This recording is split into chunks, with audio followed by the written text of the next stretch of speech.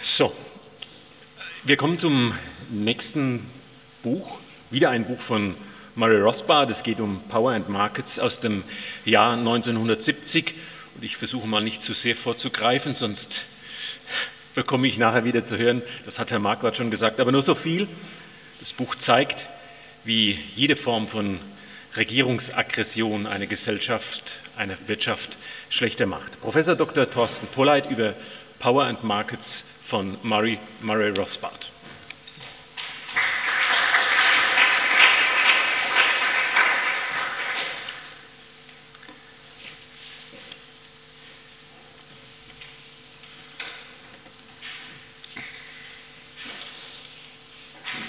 Ich war vor einigen Wochen auf einer Konferenz mit Professor Hans-Hermann Hoppe und wir waren an der Kaffeebar und haben uns ausgiebig unterhalten.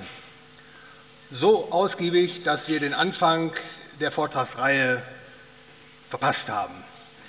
Und es gab nur noch einen Eingang in den Vortragsraum, der bühnenseitig angebracht war und wir haben uns natürlich gescheut, dem Auditorium zu bekunden, dass wir zu spät kommen. Wir sind dann am Vortragssaal entlang geschlichen in einen Nebenraum, einen Backstage-Raum. Da führte auch eine Tür in den Vortragssaal. Aber da stand ein großes Plüschsofa.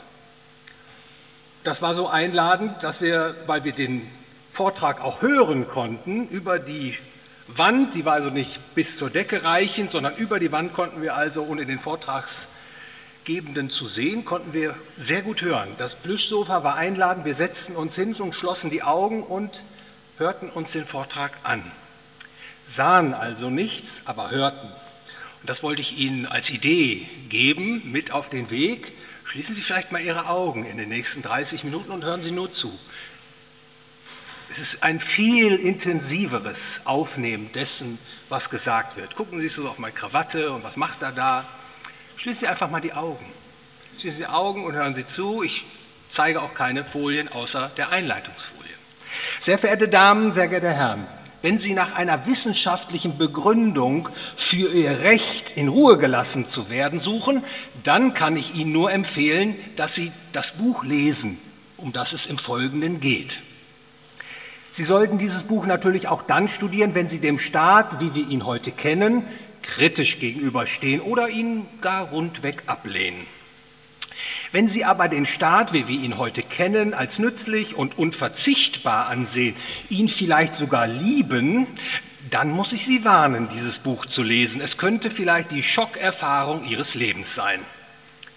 Sehr verehrte Damen, sehr geehrte Herren, das Buch, das ich jetzt besprechen möchte, stammt von Murray Rothbard und es trägt den Titel Power and Markets, Government and the Economy. Übersetzt Macht und Märkte, der Staat und die Wirtschaft. Dieses Buch ist im Jahre 1970 erschienen, also fast vor 50 Jahren. Und ich möchte einleitend ganz kurz einige Hintergrundinformationen Ihnen geben zu seiner Entstehung und ich denke, das hilft, das Verständnis zu verbessern.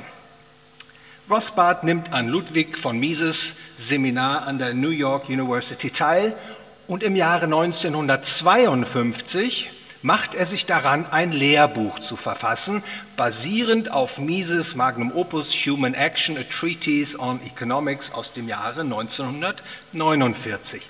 Rothbards Lehrbuch soll geeignet sein für eine breite Leserschaft, vor allem auch für Schüler und Studenten. Es bekommt den Titel Man, Economy and State, a Treatise on Economic Principles, übersetzt Mensch, Wirtschaft und Staat, eine Abhandlung über ökonomische Grundsätze. Während der Arbeit an seinem Buch erkennt Rothbard rasch, dass es nicht auf ein Lehrbuch hinauslaufen kann, sondern dass es eine umfassende Abhandlung, Treatise, wird sein müssen. Denn Rothbard sieht, dass er inhaltlich abweichen muss von einigen Positionen, die Mises vertritt, dass er zuweilen ganz neue Wege gehen muss, dass er Neuland betreten muss. Und so wird Man, Economy and State ein eigenständiges Monumentalwerk, das zwar auf Mises Human Action aufbaut, es aber in wichtigen Aspekten weiterentwickelt. Ein Stichwort mag hier genügen: Monopolpreistheorie. Sie werden nun fragen, was erwartet mich denn, wenn ich Man, Economy and State lese? Die Antwort ist, Rothbard erklärt Ihnen mit reiner Theorie die Funktionsweise des Systems freier Märkte. Und die reine Theorie entstammt Mises Handlungslogik, der Praxeologie. Rothbard erklärt Ihnen, dass es nichts gibt, was der freie Markt nicht leistet und was der Staat besser machen könnte. Als Rothbard sein Werk veröffentlichen will, gibt es allerdings Probleme. Sie betreffen den letzten Teil seines Buches, der allein der Analyse des staatlichen Handelns gewidmet ist und in dem Rothbard die Konsequenzen aufzeigt, die das Eingreifen des Staates in das System der freien Märkte nach sich zieht.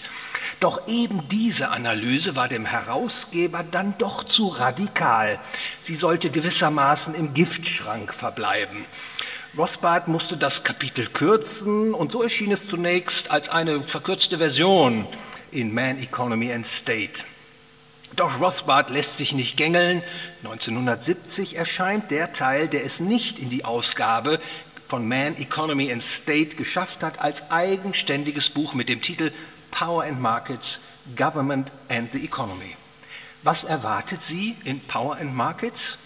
Rothbard zeigt Ihnen darin mit praxeologischem, also handlungslogischem Denken, dass der Staat, wie wir ihn heute kennen, also als territorialen Monopolisten über die Güter Recht und Sicherheit und der Macht zur Besteuerung nicht nur verzichtbar, sondern dass er vor allem auch schädlich ist. Rothbard erklärt dem Leser, dass alle Formen des staatlichen Eingreifens in die Märkte, also alle Formen, ob Lizenzen, Zölle, Mindestlöhne, Subventionen, Patente, Steuern, Ausgabenprogramme, Recht und Sicherheit und vieles mehr, freien Marktlösungen unterlegen sind. Dass die Wünsche der Menschen, was immer sie auch sein mögen, bestmöglich in freien Märkten befriedigt werden, niemals aber durch staatliches Eingreifen. Was daraus folgt, ist nicht mehr und nicht weniger, dass eine ökonomisch und letztlich auch ethisch überzeugende Wirtschafts- und Gesellschaftsordnung die Privatrechtsgesellschaft ist. Eine Ordnung, in der für alle das gleiche Recht gilt, in der es keine Trennung zwischen öffentlichem Recht und Privatrecht gibt, sondern in der es nur ein Recht, ein Privatrecht für alle gibt. Jetzt können wir vielleicht erahnen, warum der Verlag sich damals scheute, Teil 3 des Buches vollends abzudrucken und es lieber im Giftschrank wissen wollte. Die handlungslogischen Einsichten, die Rothbard in Man, Economy and State vorlegt, sollten, so dachte wohl der Verlag, in ihrer vollen Konsequenz den Leser besser nicht erreichen. Doch Rothbard hat Power and Markets dann doch veröffentlicht, glücklicherweise, darf ich sagen. Beschäftigen wir uns also mit einigen Kapiteln daraus. Gleich zu Beginn erwartet Sie ein wahrer Schocker. Auf den ersten Seiten erklärt Rothbard dem Leser, dass das Gut Sicherheit, also eine zentrale Domäne des Staates, im freien Markt besser bereitgestellt werden kann und muss und dass es auch kein staatliches Monopol bedürfe, um für Sicherheit zu sorgen, also für ihre persönliche Sicherheit und das Sicherheit ihres Eigentums. Dazu hebt Rothbard die Rolle des Eigentums hervor. In einem freien Marktsystem hat ein jeder ein unveräußerliches Recht am eigenen Körper, also Selbsteigentum, und an den Gütern, die er auf nicht aggressivem Wege erworben hat, durch Inanspruchnahme von bisher nicht von anderen beanspruchten Ressourcen, durch Produktion und durch freiwilliges Tauschen, einschließlich des Schenkens. Rothbard gibt sich natürlich keiner Illusion hinsichtlich der menschlichen Neigungen hin. Es gibt, so sagte er ausdrücklich, leider immer wieder Menschen, die das Eigentum der Mitmenschen missachten, die veruntreuen, betrügen, stehlen, rauben und morden. Damit also eine freie Marktwirtschaft funktioniert, muss das Eigentum geschützt werden. Aber wie? Rothbards Antwort: In einer freien Marktwirtschaft muss der Schutz des Eigentums gegen Aggression, also das Gut Sicherheit, durch den freien Markt bereitgestellt werden. Genau das kann aber der Staat, wie wir ihn heute kennen, nicht leisten. Der Staat ist, so Rothbard, der territoriale Monopolist mit Letztentscheidungsmacht über alle Konflikte in seinem Gebiet, also über alle Konflikte, die zwischen seinen Untertanen auftreten und auch Konflikte, die zwischen ihm und seinen Untertanen auftreten. Der Staat ist folglich unvereinbar aufgrund seiner Zwangsmonopolstellung mit dem freien Markt. Er ist vielmehr ein eklatanter Verstoß gegen das Nicht-Aggressionsprinzip, also dass jeder das Recht auf Eigentum am eigenen Körper hat und das Recht auf die auf die Güter, die auf nicht aggressiven Wege erworben wurden. In einem freien Markt wird das Gut Sicherheit, so Rothbard, durch das freie Angebot und die freie Nachfrage nach Sicherheitsdiensten bereitgestellt. Wie kann das erfolgen? Die Gütersicherheit, wie auch Polizei und Gerichtsdienste, werden von Privatfirmen angeboten. Rothbard denkt hier an Versicherungsunternehmen, die den Nachfragern nach Sicherheit entsprechende vertraglich festgelegte Lösungen anbieten und sich durch Prämieneinnahmen finanzieren. Rothbard nimmt sich natürlich auch hier der Kritik gegen diese Schlussfolgerung an. Eine davon lautet, also eine dieser Kritiken: Es braucht den Staat, damit Eigentum im freien Markt überhaupt entstehen und überleben kann. Ein Fehlschluss, so Rothbard, denn das Eigentum ist das Grundprinzip des freien Marktes. Es muss nicht erst durch den Staat geschaffen werden und man kann den Staat eben auch nicht einsetzen, um das Eigentum zu schützen, wie er vorangehend argumentiert. Eine andere Kritik lautet: Sicherheit muss vom Staat bereitgestellt werden, denn ohne ihn funktioniert der freie Markt nicht. Das ist richtig, nur handelt es sich hier um einen sogenannten Non sequitur, also eine nicht logische Schlussfolgerung. Wenn man Sicherheit braucht, und das ist nicht zu bestreiten, dann heißt das aber nicht, dass nur der Staat Sicherheit bereitstellen kann. Sie kennen das vielleicht anhand eines Beispiels: Wenn man Affen Fahrrad fahren sieht oder man sieht einen Affen Fahrrad fahren, dann kann man daraus nicht schlussfolgern, dass nur Affen Fahrrad fahren können oder dass alle Affen Fahrrad fahren können. Dass man kein Staatsmonopol für Sicherheit braucht, erläutert Rothbard auch an einer Erfahrung. Menschen in unterschiedlichen Staaten tragen ihre Konflikte, also Bürger und Unternehmen, friedvoll über das Zusammenwirken von Gerichtsbarkeiten in unterschiedlichen Staaten aus. Dass das funktioniert, zeigt uns, dass es so etwas wie ein Sicherheitsmonopol, eines Weltstaatsmonopols ganz offensichtlich nicht bedarf. Dann aber braucht es logischerweise auch in einem Land kein einzelnes Sicherheitsmonopol. Wie auch auf internationaler Ebene werden sich in einem einzelnen Land Konflikte zwischen den Marktakteuren durch Inanspruchnahme unterschiedlicher Schiedsgerichte lösen lassen. Eine Konzeption, die insbesondere auch Professor David Dürr jüngst weiter ausformuliert hat. Nachdem er Argumente vorgebracht hat, dass das Gut Sicherheit einschließlich Polizei und Gerichtsbarkeit im freien Markt bereitzustellen ist und bereitgestellt werden kann, wendet sich Rothbard dem Thema Intervention zu. Wir hatten ja heute schon und gestern über Interventionen gehört. Intervention bedeutet staatliche Eingriffe in den freien Markt. Rothbard unterscheidet dabei 3 Arten von Intervention. Erstens, eine autistische Intervention bedeutet, dass der Eigentumsverletzer, also der Invasor, der Angreifer, einen anderen zu etwas zwingt, ohne dass es dabei zu einem Tausch kommt. Also beispielsweise, indem der Staat den Bürgern die freie Rede verbietet, ihnen die Ausübung ihrer Religion untersagt, sie körperlich schädigt. Das ist die zweite Art der Intervention, eine binäre Intervention bedeutet, dass der Eigentumsverletzer jemanden zwingt, eine Transaktion mit ihm durchzuführen. Er nimmt sich, der andere muss hergeben. Beispiel: Straßenraub, Sklaverei, Steuern. Die dritte Intervention ist die sogenannte trianguläre Intervention und sie bedeutet, dass der Eigentumsverletzer die Transaktion zwischen Dritten beeinflusst. Er zwingt sie in einer von ihnen nicht gewünschten Weise zu handeln. Beispielsweise sind hier zu nennen Preiskontrollen, Produktionskontrollen, Patente, Zölle und anderes mehr. Rothbard argumentiert nun, dass alle Formen der Intervention nicht den Nutzen aller maximieren können, wie es im freien Markt der Fall ist. In einem freien Markt finden stets Transaktionen auf der Basis von Freiwilligkeit statt. Und alle, die daran teilnehmen, erhöhen ihren Nutzen. Der freie Markt stellt daher sicher, dass nicht nur der individuelle Nutzen, sondern auch der soziale Nutzen maximiert wird. Der freie Markt ist ein Win-Win. Anders ist es bei Interventionen. Hier gibt es stets Gewinner und Verlierer, Win-Lose, zuweilen auch nur Verlierer, Lose-Lose. Niemals aber nur Gewinner, wie es im freien Markt ist. Der Gezwungene erleidet eine Nutzeneinbuße, er muss sich eben anders verhalten, als er sich ohne die Intervention verhalten würde. Und der Eigentumsverletzer, der Invasor, gewinnt. Man könnte nun auf die Idee kommen, dass in einer Demokratie die staatlichen Interventionen, Mietpreisbremse, Vermehrung der Papiergeldmenge und weiteres mehr, dass diese Interventionen nicht aggressiv seien, weil sie ja durch freie Wahlen legitimiert sind, also Regierungen, die dann gewählt wurden und solche Dinge veranlassen.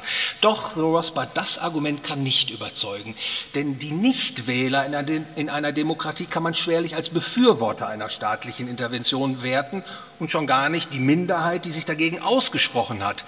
Und selbst wenn sich eine Mehrheit für Interventionen ausspricht, lässt sich daraus nicht schließen, dass die Intervention auf Freiwilligkeit beruht. Selbst der Zwang der Mehrheit über die Minderheit ist schließlich immer noch Zwang. Lassen Sie uns nun einige Beispiele für trianguläre Interventionen betrachten. Ein illustratives Beispiel sind Preiskontrollen, etwa in Form einer Mietpreisbremse. Sie kommt also einem Höchstpreis für Mietzahlungen gleich. Man kennt das aus Berlin. Warum erlässt der Staat eine Mietpreisbremse? Er will zum Beispiel dafür sorgen, dass der Mietraum erschwinglich bleibt. Also man kann sich eine Situation vorstellen, wo die Zentralbank die Zinsen auf Null senkt und Sie wissen, dann steigt der Barwert aller Investitionen, die einen Zahlungsstrom haben, wie das bei Immobilien so der Fall ist, und dann steigen die Immobilienpreise und die Mieten ziehen an und viele Menschen können sich das nicht mehr leisten. Also dann führt man einen Miethöchstpreis ein. Wenn die diktierte Miethöchstgrenze über der markträumenden Miete liegt, ist sie überflüssig, weil der Mietzins ja ohnehin dann gezahlt wird. Wenn die diktierte Mietzahlung jedoch unter der markträumenden Miete liegt, übersteigt die Nachfrage das Angebot. Das Wohnraumangebot verknappt sich und nicht alle, die mieten wollen, bekommen eine Mietwohnung. Für Bauherren wird es dann unattraktiv zu renovieren und neue Wohnungen zu bauen. Das Wohnraumangebot wird eingeschränkt und die Wohnqualität verschlechtert sich. Also die kaputte Birne im Treppenhaus wird nicht ersetzt, der Schimmelpilz hält Einzug. Die Mieter und Vermieter von vorhandenem Wohnraum sind also die Geschädigten einer solchen Mietobergrenze. Die Begünstigten sind zum Beispiel Bürokraten, die die Einhaltung der Mietobergrenze überwachen und dafür Überstunden machen müssen und diese bezahlt bekommen. Und Anwälte zum Beispiel, auf deren Schreibtischen eine wachsende Zahl von Streitereien landet und an denen man natürlich prächtig verdienen kann. Oder Reisefirmen oder Partyveranstalter profitieren, und zwar dann, wenn die Bauherren ihr Geld nicht mehr investieren wollen, weil es sich nicht mehr lohnt, sondern es lieber für Urlaubsreisen oder sonstige Zerstreuungen einsetzen möchten. Ein weiteres Beispiel für trianguläre Intervention sind Patente. Ein Patent ist bekanntlich ein gewerbliches Schutzrecht, das der Staat verleiht. Es ist damit eine Art staatliche Subvention in Form eines Monopolrechtes auf Zeit. Etwas, das es im freien Markt so gar nicht geben kann und auch nicht geben sollte, so Rothbard. Denn in einem freien Markt wird Eigentum, einschließlich von Rezepten und Erfindungen, geschützt und Verstöße gegen das Eigentum werden sanktioniert. Dazu braucht es kein Patent. Will zum Beispiel der Erfinder seine Formel geheim halten und wird sie ihm aus dem Safe gestohlen, kann er sich an die Polizei, also sein Versicherungsunternehmen, wenden und er wird dann gemäß seinem Versicherungsvertrag auch entschädigt. Das eigentliche Problem, das Rothbard sieht, ist, ein Patent verstößt gegen das Eigentum derjenigen, die unabhängig vom Entdecker der patentierten Sache die Geheimformel selber entdecken. Deren Eigentumsrechte werden eingeschränkt, denn sie dürfen ja ihre eigenen Ressourcen nicht so einsetzen, wie es der Erstentdecker getan hat. Häufig wird pro Patent argumentiert, weil man meint, dass nur so bestimmte Produkte, die forschungsintensiv und teuer sind, erzeugt werden. Ja, wer sagt denn aber, wie forschungsintensiv und teuer darf die Neuentwicklung denn sein? Wann ist zu forschungsintensiv eine Neuerung und wann ist sie teuer und wann wird zu wenig geforscht, wann wird für die Forschung und Entwicklung zu wenig ausgegeben? Diese Fragen kann kein Mensch objektiv beantworten. Eine Antwort ist notwendigerweise willkürlich. Nur der freie Markt bietet eine überzeugende Antwort. Dazu rufe man sich in Erinnerung, dass menschliches Handeln stets unter Knappheit stattfindet. Das eine zu tun bedeutet, das andere zu lassen. Ressourcen, die für Forschung und Entwicklung eingesetzt werden, gehen für andere Verwendungen verloren. Produzenten sind im freien Markt angehalten, ihre knappen Mittel so einzusetzen, dass sie den Wünschen der Nachfrager bestmöglich dienen. Und dafür sorgt auch der freie Markt für Innovationen. Wenn ein Produzent vom Staat ein Patent erhält, wird zweifelsohne die bestmögliche Allokationsmöglichkeit der knappen Mittel gestört. Denn was passiert? Ein Patentinhaber, sobald er das Patent hat, muss sich fortan nicht mehr besonders anstrengen, um Gewinne zu erzielen. Er wird ja vor unliebsamer Konkurrenz geschützt mit seinem Recht auf Monopolgewinn. Die Güterversorgung der Nachfrager leidet dadurch. Es wird zudem der Anreiz geschaffen, die Forschungs- und Entwicklungsanstrengungen in den frühen Marktphasen, also vor Patenterteilung, zu übersteigern und in der späteren Marktphase nach Patenterteilung übergebührlich zurückzufahren. Auch das sorgt für Fehlallokation. Weiterhin ist an dieser Stelle zu beachten, dass es Produkte und Dienste gibt, die sich zur Patentierung eignen und solche, die sich nicht eignen. Und die Aussicht, ein Patentrecht ergattern zu können, verstärkt natürlich das Forschen und Entwickeln von patentierbaren Gütern, mit denen sich dann ein Monopolgewinn erzielen lässt, zu Lasten von nicht patentierbaren Gütern. Wer aber will sagen, ob patentierbare oder nicht patentierbare Güter wichtiger sind? Die Bürokraten im Patentamt, die über die Patentierbarkeit zu befinden haben, können das vermutlich nicht. Und last but not least, derjenige, der ein Patent hat, der kann es verkaufen oder kann auch Lizenzen vergeben. In beiden Fällen führt es zu einer Erhöhung der Produktionskosten und folglich wird der Lebensstandard der Nachfrager gemindert, denn die müssen ja einen höheren Preis für das Gut zahlen im Vergleich zur Produktion im freien Markt. Rothbard argumentiert jedoch pro Nutzungsrecht, also für Copyrights, allerdings nur im Zuge der Vertragsfreiheit.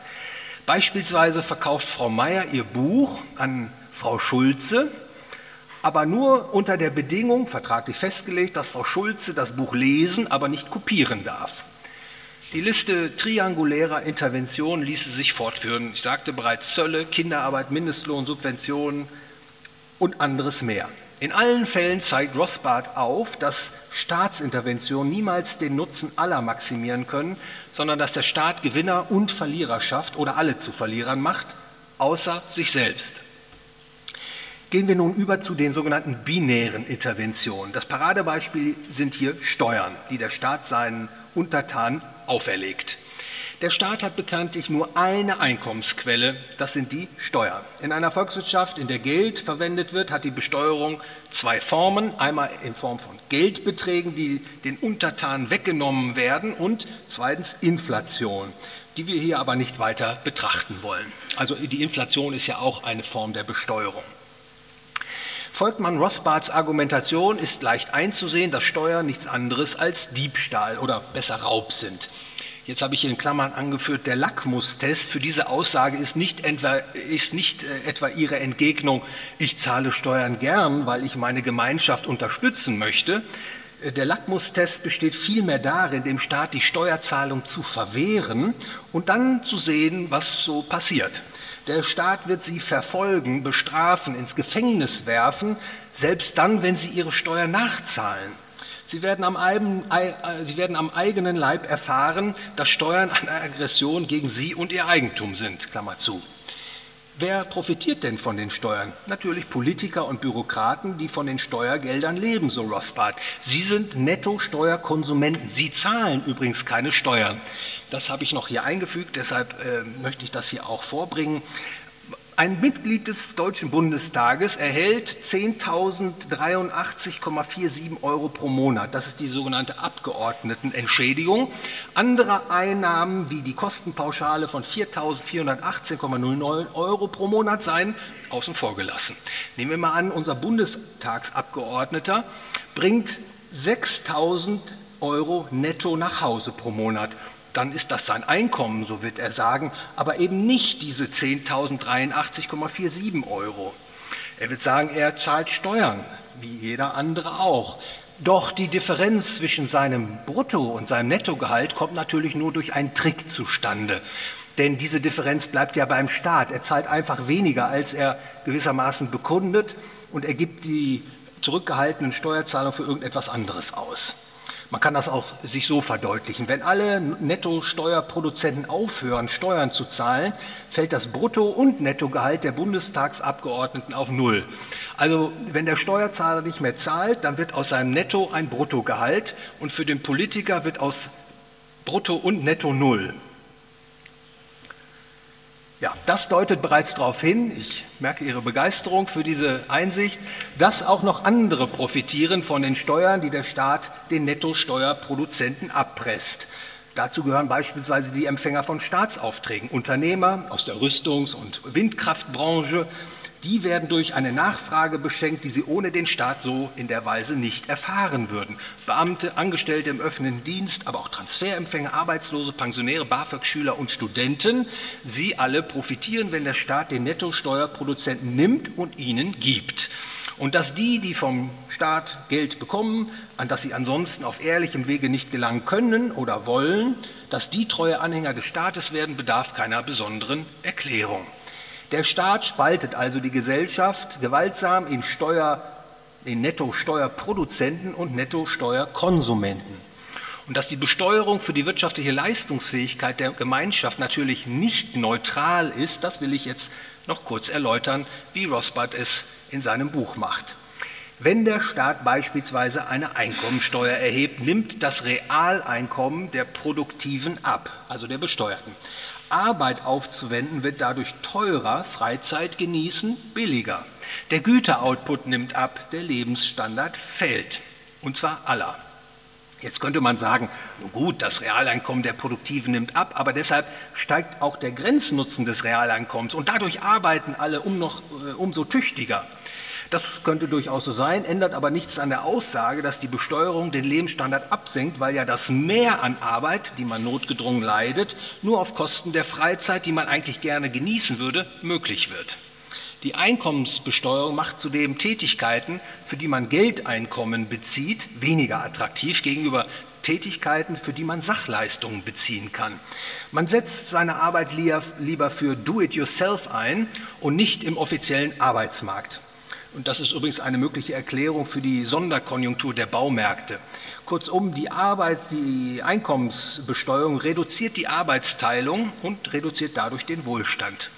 Die Einkommensbesteuerung berührt schließlich auch die Zeitpräferenz der Besteuerten. Zeitpräferenz bedeutet, dass ein Gegenwartsgut höher wertgeschätzt wird als das gleiche Gut unter gleichen Bedingungen, das man erst künftig erhält. Grundsätzlich gilt, je höher das Einkommen, desto niedriger die Zeitpräferenz, desto weniger wird man aus dem laufenden Einkommen konsumieren, entsprechend spart man mehr und investiert mehr und das Güterangebot steigt. Die Einkommenbesteuerung verringert das Einkommen der Besteuerten. Ihre Zeitpräferenz steigt dadurch. Sie konsumieren mehr und sparen weniger aus ihrem Einkommen. Es kann daher weniger investiert werden und der Wohlstand der Volkswirtschaft sinkt ab. Rothbard wendet sich auch entschieden gegen die Idee, dass es so etwas wie eine neutrale Steuer gäbe. Denn wie, fragt er, soll das Prinzip aussehen, das zu einer neutralen Steuer führt? Ob das Prinzip der gleichen Behandlung, das Prinzip der Leistungsfähigkeit, das Prinzip des erhaltenen Nutzens oder andere Prinzipien. Sie alle liefern aus seiner Sicht letztlich keinen überzeugenden Grund, warum Steuern jemals gerecht und neutral sein sollten. Es mag zwar sein, dass die Nettosteuerkonsumenten die Profiteure der staatlichen Besteuerung und Umverteilung sind oder sich als solche zumindest fühlen, aber der Nettosteuerzahler ist in jedem Falle der Geschädigte.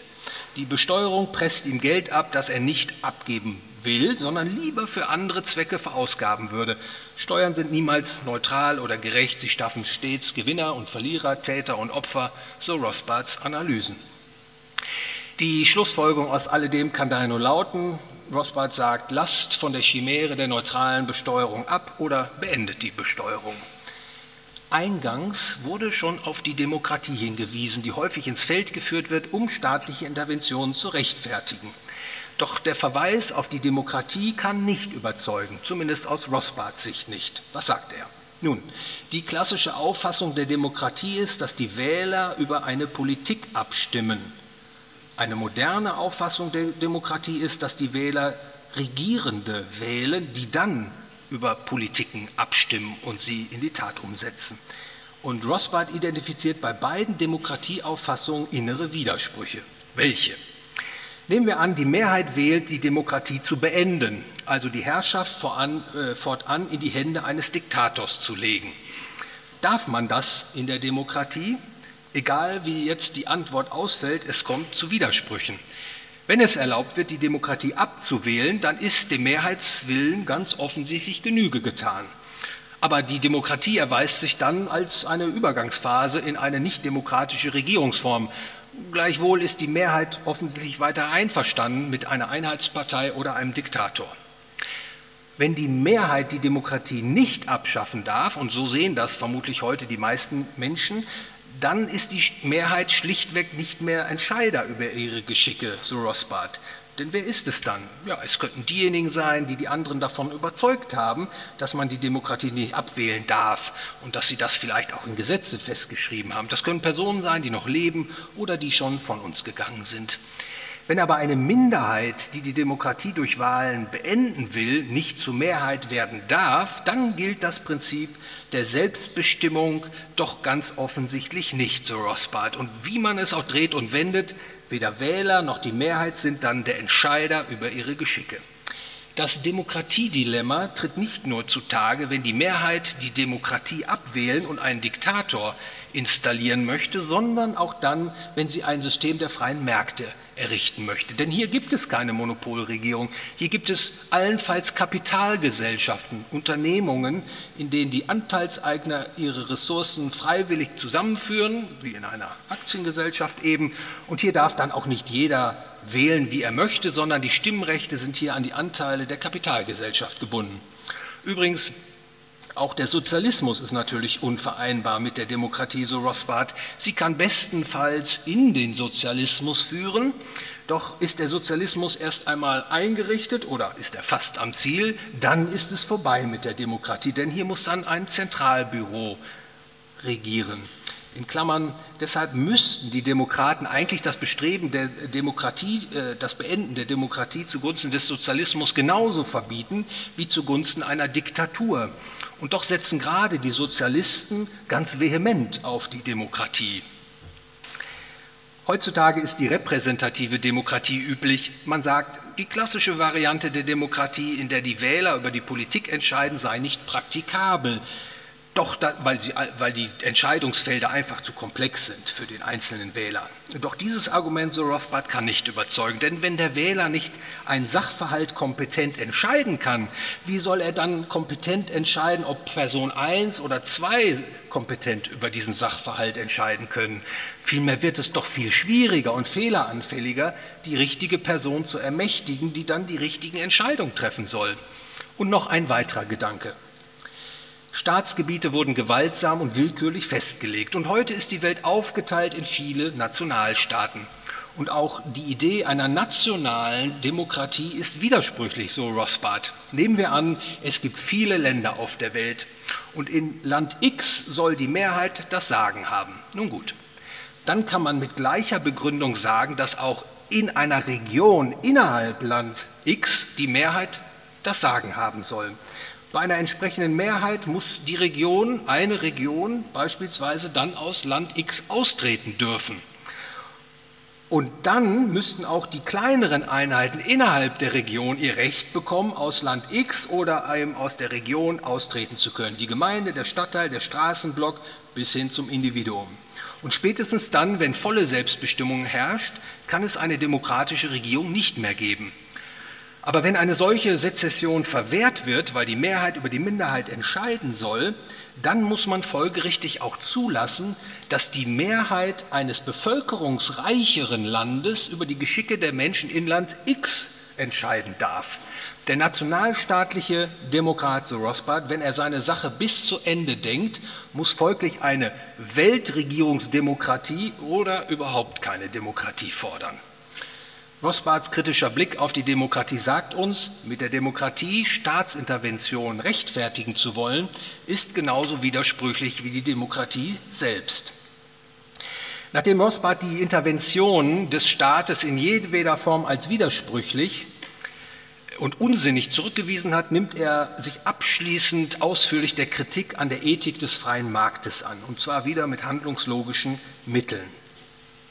Rothbard beschäftigt sich hier unter anderem mit dem Problem unmoralischer Wahlakte, der Moralität der menschlichen Natur, der Unmöglichkeit der Gleichheit, dem selbstsüchtigen Materialismus, Macht und Zwang, Menschenrechten und Eigentumsrechten.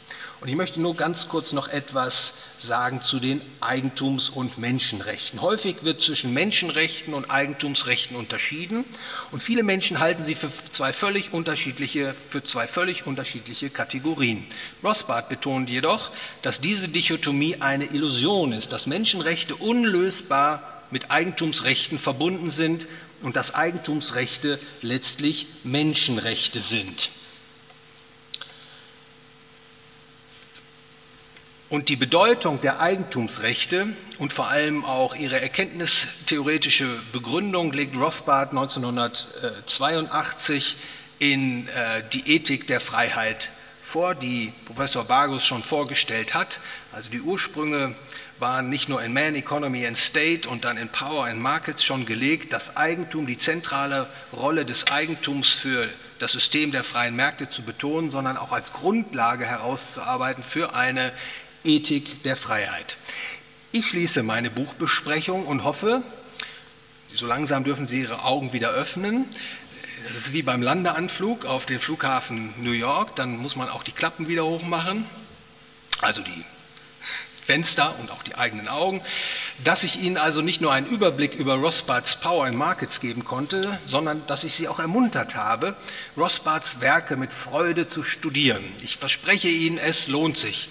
Denn Rothbard ist schriftlich wie auch in allen seinen Werken einfach brillant, großartig und was er schreibt, ist verständlich und mehrt die Erkenntnis des Lesers und deshalb verdient er auch eine herausragende Position in der Tradition des Libertarismus bis zum heutigen Tag. Vielen Dank für Ihre Aufmerksamkeit.